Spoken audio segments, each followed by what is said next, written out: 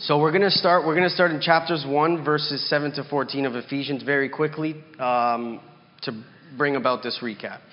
It reads, so Paul says, in him, in Christ, we have redemption through his blood, or in the King, which John brought about. In him we have redemption through his blood, the forgiveness of our trespasses, according to the riches of his grace, which he lavished upon us, in all wisdom and insight, making known to us the mystery of his will. Not Drake's will or Drake's plan, according to his purpose, which he set forth in Christ as a plan for the fullness of time, to unite all things in heaven and on earth. In him we have obtained an inheritance, having been predestined according to the purpose of him who works all things according to the counsel of his will, so that we who were the first to hope in Christ might be to the praise of his glory. We that were the first to hope in Christ might be to the praise of God's glory. In him you also, when you heard the word of truth, the gospel of your salvation, and believed in him, were sealed with the promised Holy Spirit, who is the guarantee of that inheritance until we acquire possession of it, to the praise of his glory. So I'm bringing about those 7 verses because Paul is telling us there's a lot of in him. So as we read it, there's in him, in him, in him, in Christ, in Christ, in Christ. And he's reminding the people, the Ephesians, the people of God in Ephesus at this time, that it is in Christ that this inheritance is. It's in Christ that we have redemption. It's in Christ that we have forgiveness, right? And why does he say that? Because the Bible isn't a book that tells us there's this great gift of forgiveness of sins, eternal life, knowledge of God, knowing the will of God. You can either take it or leave it. The Bible doesn't do that for us. It's not this great gift that we can either receive or not receive, and we're going to be fine. We know that because Paul in chapter 2, now we're going into chapter 2, verse 1, tells us there's a different inheritance that we do have. There's 2 inheritances. Chapter 2, verse 1, and you were dead in the trespasses and sins in which you once walked, following the course of this world. Right off the bat, Paul's saying, if you're not in Christ, if you're not following Christ, if you haven't been redeemed by Christ, you are actually dead, whether we know it or not. So the Bible tells us you can take this gift, this free gift that's been paid for you by the life of Christ, and be hidden in him, or you can continue in the ways of this world that we all have at one point or another, or maybe still are. And Paul says, the Bible tells us we're actually dead. Perfect show is The Walking Dead. The Walking Dead never knew they were actually dead, except the humans were actually looking at them saying, you guys are dead, you should be dead. If anybody's watched that crazy show. No, not a problem. Not a problem. So the inheritance that Paul is bringing about is, there's a difference about the inheritance in Christ, there's a difference in the inheritance of this world. And here's the good news. Here's the gospel, good news. Here's what Paul is getting across to them. Verses 4 in chapter 2, a little further in. But God, so he says, you were dead in the trespasses and sins in the ways of this world. Verse 4, but God, being rich in mercy, because of the great love with which he loved us, even when we were dead in our trespasses, made us alive together with Christ, and raised us up with him and seated us with him in heavenly places, in Christ Jesus. Verse 8, for by grace you have been saved through faith, and this is not your own doing, it is the gift of God, not a result of works, so that no one may boast. So he's saying whatever life you may have been living in or are living in, Christ loves you in that place and wants you to redeem you in that place because he's already done the work for you. We walk into that place, it is not for us to boast in, it's for us to be the praise of his glory, to the praise of his glory. And that inheritance is a big deal because, as John brought up last week, that Paul is using that inheritance speech, that language of inheritance. He's thinking about the Israelites in Egypt in slavery for 400 years. That's Paul's mindset, and he wants to get that across to them. The Israelites were enslaved by Pharaoh in Egypt for 400 years. There is not one man, woman, group of people that by their intelligence, by any great plan, could have taken themselves out of slavery. Now, what did God do? He gave and offered a new inheritance. He raised up Moses and said, Moses, I want you to go to Pharaoh and tell Pharaoh to let my people go. How am I going to do that, God? Take this staff and take your brother Aaron. But God, it's Pharaoh we're going to. Yeah, just take the staff, take your brother, you're going to be fine. Nothing to boast in for Moses, nothing to boast in for Aaron. He literally conquered Egypt with the staff that God gave him. And God moved through that. The people of Israel had nothing to boast in but see God and say, we're going to follow him because he's taken us out of bondage. John brought up the bondage that we live in today in terms of sin, in terms of whatever bondage you may have. Whatever bondage you may have or may be going through. There is nothing we can actually do to get ourselves out of that bondage except look at Christ, walk into him, be hidden in him because he did the work for us. And Paul connects this inheritance, the Israelites, John spoke about this last week. The inheritance for the people of God out of slavery, now out of Egypt, was to go into this promised land flowing with milk and honey. Flowing with milk and honey. And the leader Moses at the time understood one thing very well. And we see this in Exodus chapter 33. When he's talking about the inheritance, God is about to take the people of Israel into the promised land. And Moses understands this one thing. He says to God in a conversation, Moses said to him, if your presence will not go with me, do not bring us up from here. Don't bring us up from the desert. For how shall it be known that I have found favor in your sight, I and your people? Is it not your going with us? Is it not you leading us that makes us distinct, me and your people, from all the other people on the face of the earth? Moses understood very well that the inheritance is God.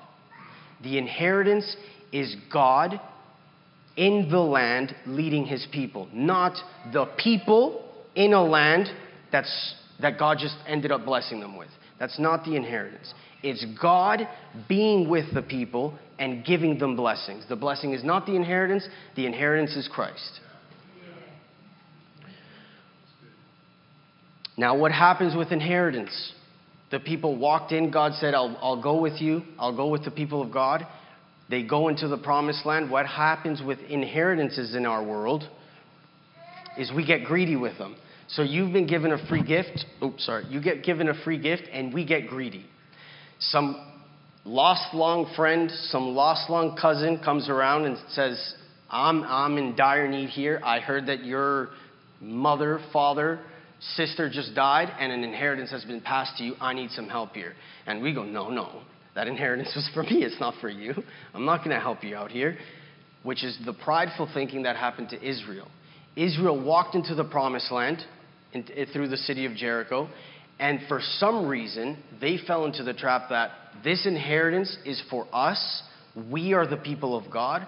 We are the special people. And God is for us alone. Alone. Which John brought about, the wall of hostility, that proudful thinking that the inheritance is just for us in this building, for any other church that thinks the inheritance is just for them, brings up wall of hostility between man to man outside of these walls all around, okay? And these walls of hostility is what Paul talks about in chapter 2, verses 13 to 16. But now in Christ Jesus, you who once were far off have been brought near by the blood of Christ. For he himself is our peace, who has made us both one and has broken down in his flesh the dividing wall of hostility by abolishing the law of commandments, that he might create in himself one new man in the place of two, so making peace and might reconcile us both to God in one body through the cross, thereby killing the hostility. The hostility that there's only one person that knows God. There is only one people that know God. That hostility was broken down. Interestingly enough, in 1871, there was a group of archaeologists that found a piece of the wall in Jerusalem that surrounded the temple of God. Okay? The temple of God, I believe John spoke about this a little bit. Nobody was allowed to enter the temple of God past this wall unless you were Jewish. Hundreds of years after they inherited the promised land, that thinking was still around. Nobody can enter if you were not a Jew. A piece of the wall was found by these archaeologists, and there was an inscription on the wall.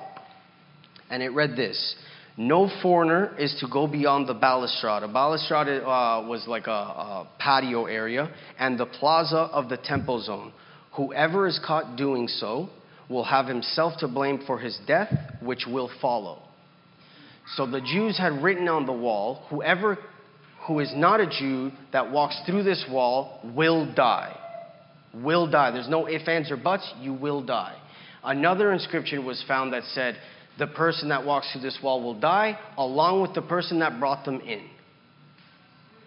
Jesus knew that inscription, knew that law of the people of God, and said, I will take that penalty, I will break the wall, and I'll bring in the whole world. Wow. Okay, and those are the walls of hostility that Christ has done. And it's not for us to boast about, it's to walk with Christ into the presence of God.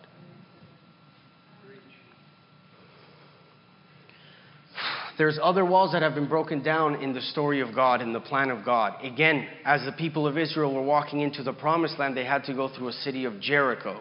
They had to cross the Jordan River. The city of Jericho was surrounded by walls. God brought those walls down by worship, walking around the walls, and he brought them down by worship. Interesting thing, the people of Jericho worshipped the Jordan River. The Jordan River was thought to be a type of god for them, that nobody could cross that river.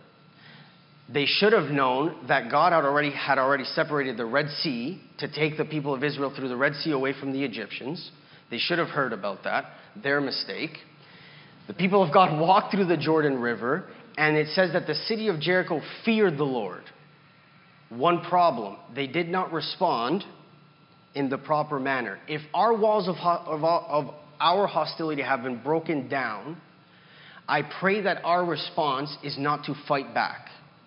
I pray that our response is to submit and to see the glory of God and want to walk into that.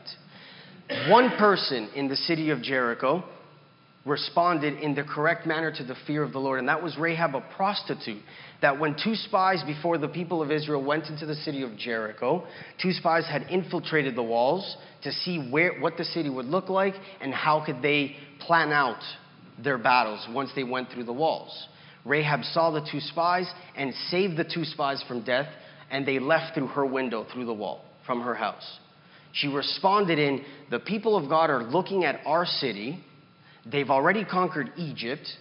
They've already crossed the Jordan River. Our gods are defeated. Our walls are defeated. These walls are just but stones to their God. She responded in the right manner.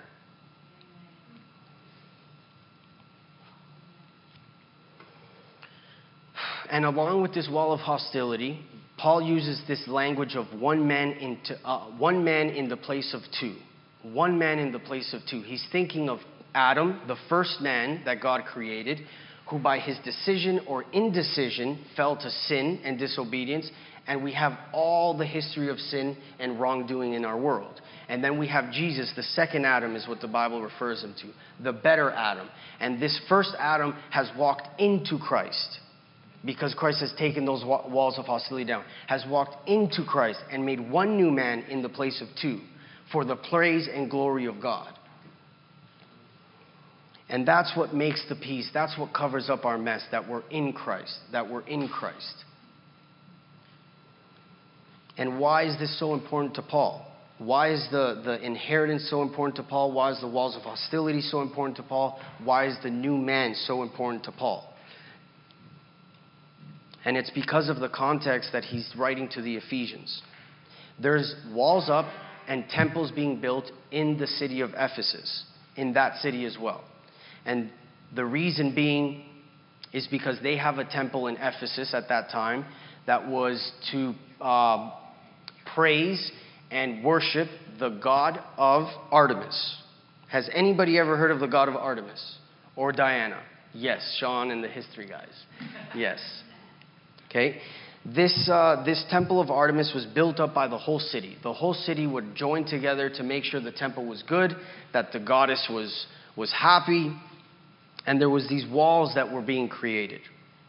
And we know this because if we look at Acts 19, which was the time where Paul was actually in Ephesus for 2 years preaching every single day to these people. If you turn to Acts 19, verses 23 to 28.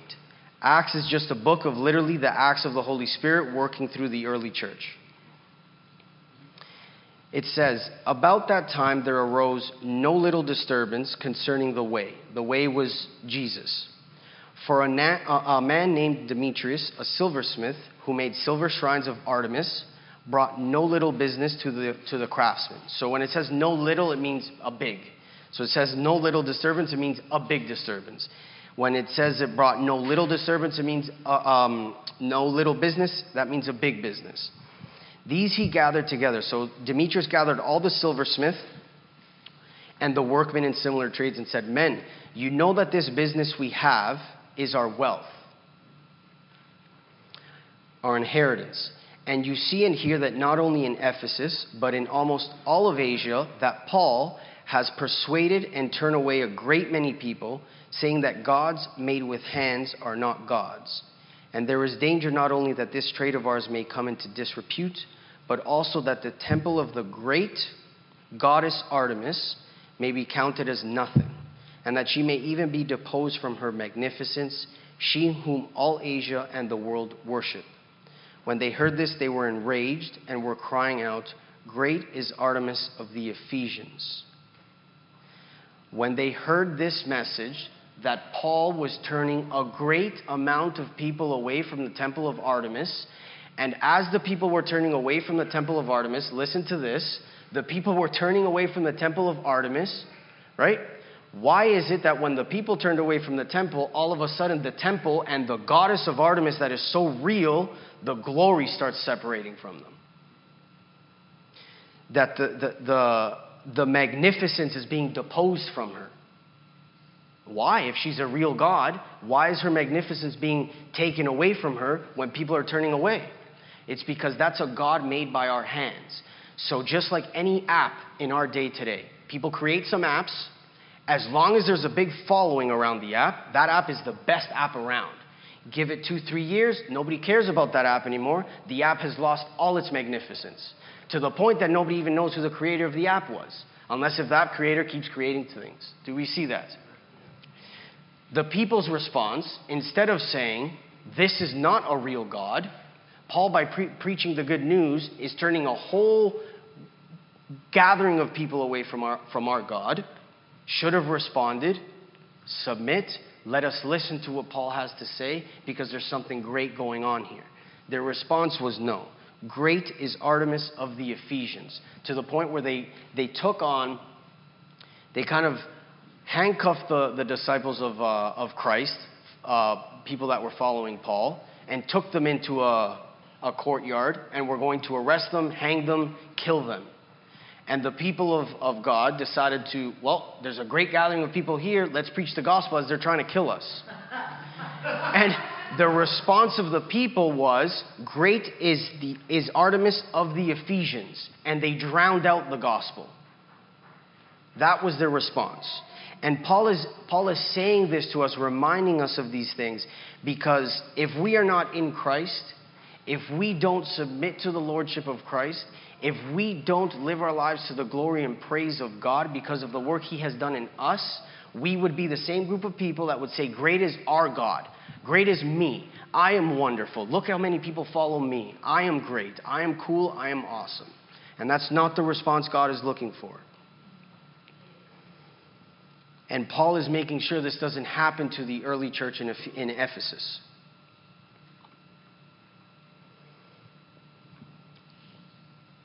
And again, 95% of us don't even know the temple of Artemis, don't even know who the goddess of Diana is. So I feel sorry for Demetrius and his band of trades. I wonder what happened to them. So we have the inheritance of life, eternal life with God, and we have the inheritance of death in this world, which we once walked, if it were not for Christ. Then we have the wall of hostility, that Christ paid the price for all of those walls to come down for the people of God and for the whole world. Which takes us into now chapter 4, verse 17, where John left us off last week. That was a recap, yeah. So it says, "Now this I say and testify in the Lord, that you must no longer walk as the Gentiles do, in the futility of their minds. They are darkened in their understanding, alienated from the life of God because of their ignorance that is in them. Due to their hardness of hearts, they have become callous and have given themselves up to sensuality, greedy to practice every kind of impurity. But that is not the way you learn Christ." He used another but in chapter 2, but God, for being rich in mercy, changed your life. He's describing the old way of living, and then he says, but that is not the way you learned Christ, assuming that you have heard about him and were taught in him, as the truth is in Jesus. The truth is in Jesus to do what? Paul says to put off your old self, to put off the first couple verses we just read, which belongs to your former manner of life, which belongs to your former inheritance, and is corrupt through deceitful desires. Deceitful desires. Who deceived us? Satan deceived us. Through those desires, we have been deceived to think they are worthy of praise, those desires. But in Christ, you have been renewed in the spirit of your minds to put on the new self, created after the likeness of God in true righteousness and holiness. If we are in Christ, we have true righteousness and holiness, not of our work, but of his work. And I have this example when I was praying and preparing. I had this example of Levi. We did a little trip to Quebec as a church group. And we went to Quebec just to hang out, and we were at a boutique store buying shoes. And this is maybe once or twice have I ever seen this in my life. Both times to this day, I was like, this is ridiculous. I don't know how people do this. But I was reminded of it. Levi saw a pair of shoes that he wanted, and I think Yaku bought it for him. So he received this gift. And he opened the box, received the gift, took his old shoes off, put the shoes on, grabbed the old shoes and threw them in the garbage in the store. The story gets better. He walks out of the store, okay, and he starts walking like this in his new shoes. And I'm like, Levi, are those shoes too big for you? He's like, no, man, it's dirty outside. I don't want to get my shoes dirty, right? And what's crazy about that is that's what our response should be when we receive the gift of Christ. We receive this marvelous gift. It is not for us to say, it's a good gift, but my shoes are fine. No, this is a brand new gift that you haven't paid for. Receive it, put it on, right then and there, throw the garbage that you've been walking in out. And then as you walk out, yes, the first couple steps will feel very weird. Why? Because God has renewed your mind to see the death that you've been walking in. And that's the power of Christ.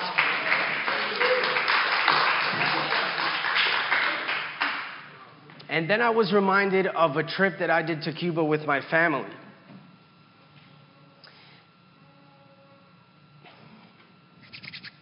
And in Cuba, I still have a friend that I haven't seen in a long time, but his name is Yen. And his family is, to say the least, very poor. Yen never had a pair of shoes. He played soccer to the national team level. And until me and Eros went down at the age of 13, he played soccer his whole life barefoot. And he made it to the national team.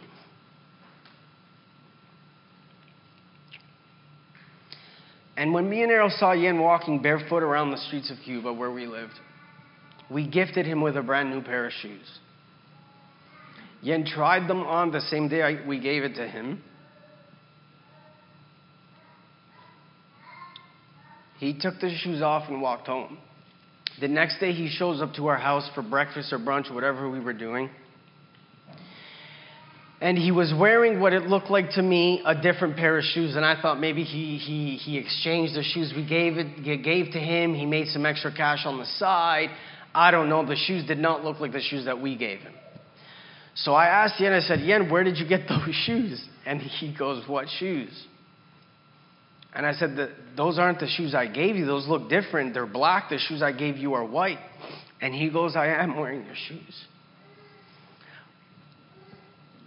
what Yen had done was he put on his brand new pair of shoes, and instead of putting socks on before he put the shoes on, he put the shoes on and then put the socks over the shoe. And I asked him why he did that. He goes, because I don't want to get them dirty. I don't want to ruin them. And again, without Christ, how fast do we take care of our material things? And we cover up our material things, and we're very cautious with our material things. But then when we're renewed in Christ, we don't take nearly enough care with our souls. And Yaku preached about this a couple weeks back, and he asked us one question. Do we think one prick into our soul would contaminate the whole thing? Yen understood, Levi understood the precious gift that they had just got. And they took care of it. John finished last week with saying the early church walked people into the river to baptize them in their old clothes. As they walked out of the river, there was someone waiting for them with a set of new clothes to put on. And this is what Paul is talking about. Chapters 1 to 3 are not divided from chapters 4 to 6. This is a natural way of life. You meditate on chapters 1 to 3, and you will walk out in unity through chapters 5 and 6. We do not meditate on chapters 5 and 6 as we will move into. If we meditate on chapters 5 and 6, we will build powerful Christians without God. We will build people that will take the blessings of God as the inheritance instead of God as our inheritance. Again, Paul thinking about the Old Testament and the Israelites. When the Israelites were delivered from their slavery, from their bondage, they crossed the Red Sea. As they crossed the Red Sea, God did not leave the Red Sea open for them to go back and forth from their old life to the new life. He closed the sea. There was no turning back. There was no turning back. And that's the plan of God. There is no turning back. What is the good news? That we are new in Christ, we are a new creation, and we actually have the power of Christ to walk chapters 5 and 6 out. We have to take note of the order of this letter that Paul is writing.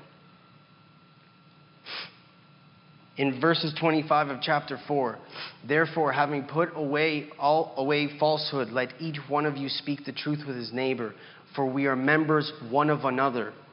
Be angry and do not sin. Do not let the sun go down on your anger and give no opportunity to the devil. Let the thief no longer steal, but rather let him labor, doing honest work with his own hands, so that he may have something to share with anyone in need. And he goes on to talk about the differences of old life to new life, which brings us into chapter 5, verse 1. Therefore, be imitators of God as beloved children, and walk in love as Christ loved us and gave himself up for us, a fragrant offering and sacrifice to God. As beloved children is what we're supposed to walk in, as imitators of God. Paul can say this because in chapters 2, he already told the people that you were once far off, aliens to the things of God, but now you have been made fellow citizens. You have been made fellow citizens. There's some of us here today that are slowly in the process of becoming Canadian citizens. In Canada, it is very quick to take note and to notice who's a Canadian citizen, but who has immigrated into the country, right? If we as Canadians would go into, let's say, Russia, we'd be able to get spotted very quickly that you are not Russian. The same with the life in Christ. We should be spotted very quickly that we are not of this world. We should be asked, where do you get this joy from? Where do you get this peace from? Because everything around you is in the gutter. Where are you getting this strength from? And again, our answer should be in Christ, not to be ashamed of the gospel.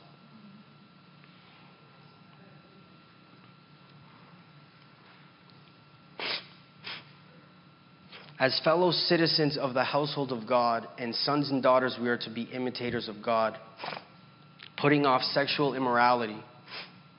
And all impurity or covetousness must not even be named among you, as is proper among saints. Verse 6, let no one deceive you with empty words, for because of these things the wrath of God comes upon the sons of disobedience. Again, verse 6, let no one deceive you with empty words. He's talking about Satan. Do not allow those things to happen again and again and again in your life. Therefore, do not become partners with them. For at one time you were in darkness, but now you are light in the Lord. Walk as children of light, and try to discern what is pleasing to the Lord. Verse 15, look carefully then now how you walk, which is what Levi was doing. Not as unwise, but as wise, making the best use of the time, because the days are evil. Therefore do not be foolish, but understand what the will of the Lord is. Do not get drunk with wine, for that is debauchery, but be filled with the Spirit, addressing one another in psalms and hymns and spiritual songs, singing and making melody to the Lord with your heart, giving thanks always for everything to God the Father in the name of our Lord Jesus Christ, submitting to one another out of reverence for Christ. We have the power to submit to one another because we have Christ.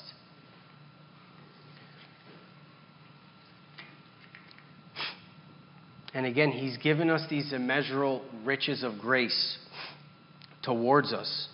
And this immeasurable riches of blessings of grace is to walk these things out in unity. In John chapter 17, when Jesus is praying for his disciples as he goes to the cross, he doesn't pray for the disciples to take demons out of people, to have these miracles and wonders. All those things come. But what Jesus prays is that his disciples would be one, united together, as Jesus and the Father are one and united together. Because that's the inheritance.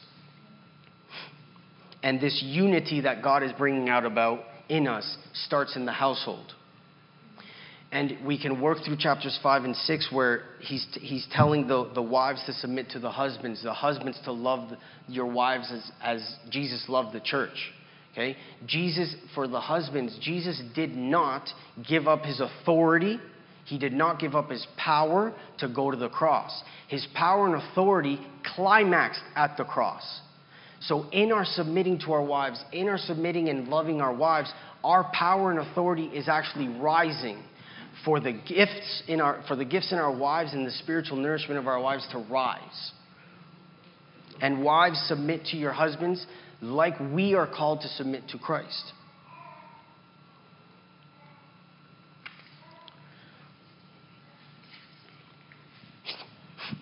And you move further into the household where Paul is telling the children, obey your parents in the Lord, for this is right. Honor your father and mother, that it may go well with you, so that you may live long in the land. Fathers, do not provoke your children to anger, but bring them up in the discipline and instruction of the Lord. For Paul, what characterizes a Gentile culture, a non-believing culture, is that children disobey their parents. In the household, that's what distincts Paul from a believing family, from a submitted family in Christ, to one that is or isn't. The disobedience. And then we move into chapter 6, verses 10. The armor of the Lord, to put on the armor of the Lord. The armor of the Lord is not for us to put it on and walk into our house and start fighting everybody in our house because we're righteous. We've got the breastplate of righteousness. We've got the belt of truth. We've got the helmet of salvation. We don't put on the armor to walk into our homes. We don't put on the armor to talk to our friends, to talk to our pastor, to pray for each other. The armor of God is when there is unity in the home, we put on the armor as we leave our home. And again, the unity in the home that God is bringing about is so that the world may believe that our God is for real. And the armor is so that we are not defeated by the deceitful desires of Satan, by the words that this world has to offer to us.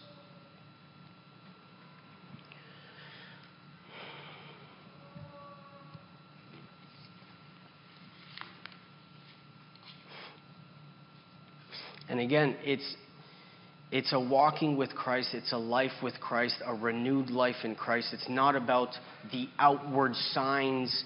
It's about what your life looks like in Christ. Okay? Again, we can build powerful Christians without Christ. We can teach people how to behave, how to think in certain situations, but we have to be in Christ individually so that together we are unified in Christ. If not, in Acts 19 again, if we look at Acts 19, there's two people called the sons of Sceva that were following Paul around. Okay, and they were seeing the miracles that Paul was doing. What they didn't see is the salvation of Paul. What they didn't experience was the conversion of Paul from Saul to Paul. What they're seeing is the powerful outward signs of Paul. And they decide, well, we're going to do it too. So they go up to demon-possessed person and they go, in Jesus' name, you've got to come out. The demon comes out. You can read this in Acts 19. Goes, I know Paul and I know Jesus. I don't know you. Beats them up, leaves them naked.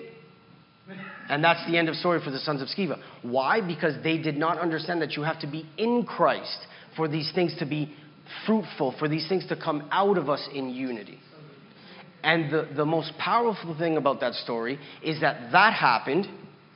God wasn't debunked. God wasn't proven a liar because Jesus' name was being preached. No. Actually, it says the crowd saw that and praised God. Why? Because they said, those two are fakes. Paul's the real deal. We're following Paul because he's in Christ.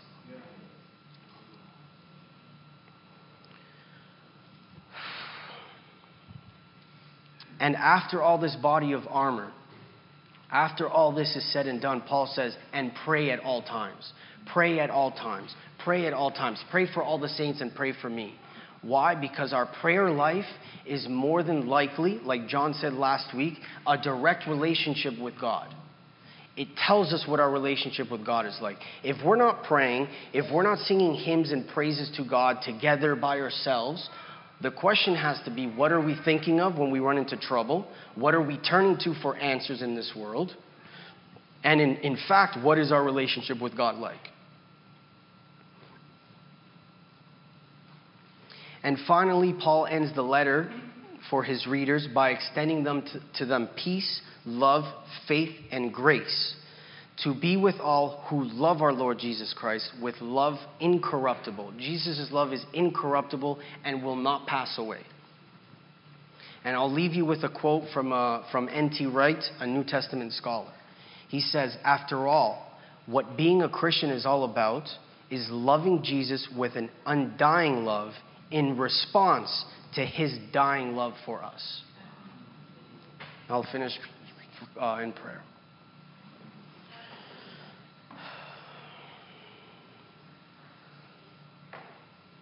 Father, may we see your glory. May we see the power in the life of Jesus, in the resurrected Jesus, in the Jesus on the cross. May we receive that gift, Father. May we respond.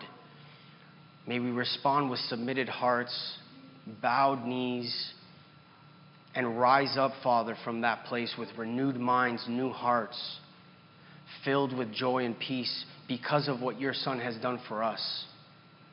And in that place, God, we can love one another, forgive one another, be in unity so that the world can see that you are who you say you are, like you've always been, Father. May we cherish this inheritance of yours, God. And may we live lives for the praise and glory of your Son's name. Amen.